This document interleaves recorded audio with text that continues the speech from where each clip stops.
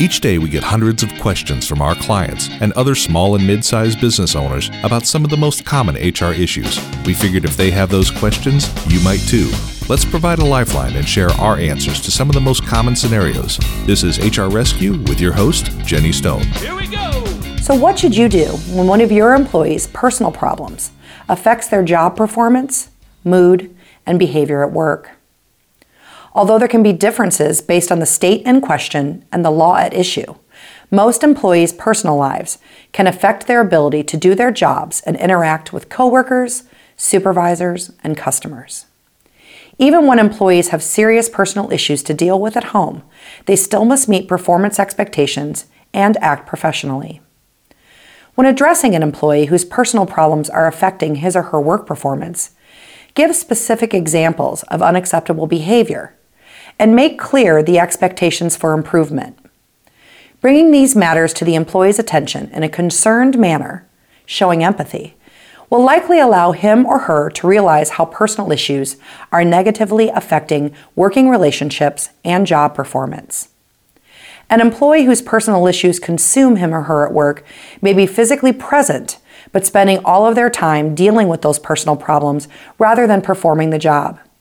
It may be appropriate to offer such an employee time off of work in the form of vacation or unpaid personal leave to deal with those issues so that they can come back to work more focused. A performance improvement plan can outline areas for improvement and the employer's performance expectations. An employee who is overwhelmed with emotional issues at home may have trouble prioritizing and staying focused at work. He or she may need extra assistance in setting those priorities, staying on task, and dealing with roadblocks. Allowing time for the employee to vent about those issues constructively with a supervisor may be helpful. Mental health issues that affect personal behaviors may invoke the protections of the Americans with Disabilities Act, or the ADA. Communicating with others and even thinking and concentrating are considered major life activities under the ADA. If an employee is experiencing challenges in these areas, the employer may have an obligation to engage in the ADA interactive process by asking the employee how the company could help him or her meet the essential functions of the job.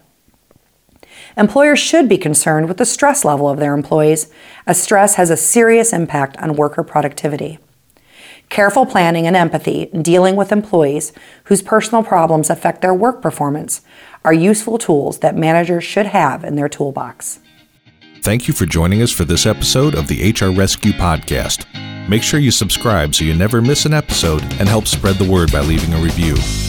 The HR Rescue Podcast is made possible by HR Shield, the Firm Consulting Group of Tampa, and your host, Jenny Stone. Here we go! This podcast was recorded in Tampa, Florida and Greenville, South Carolina, and was produced by Lonnie West at LRW Media Studios. Find us in your favorite podcast app or online at hr-rescue.com.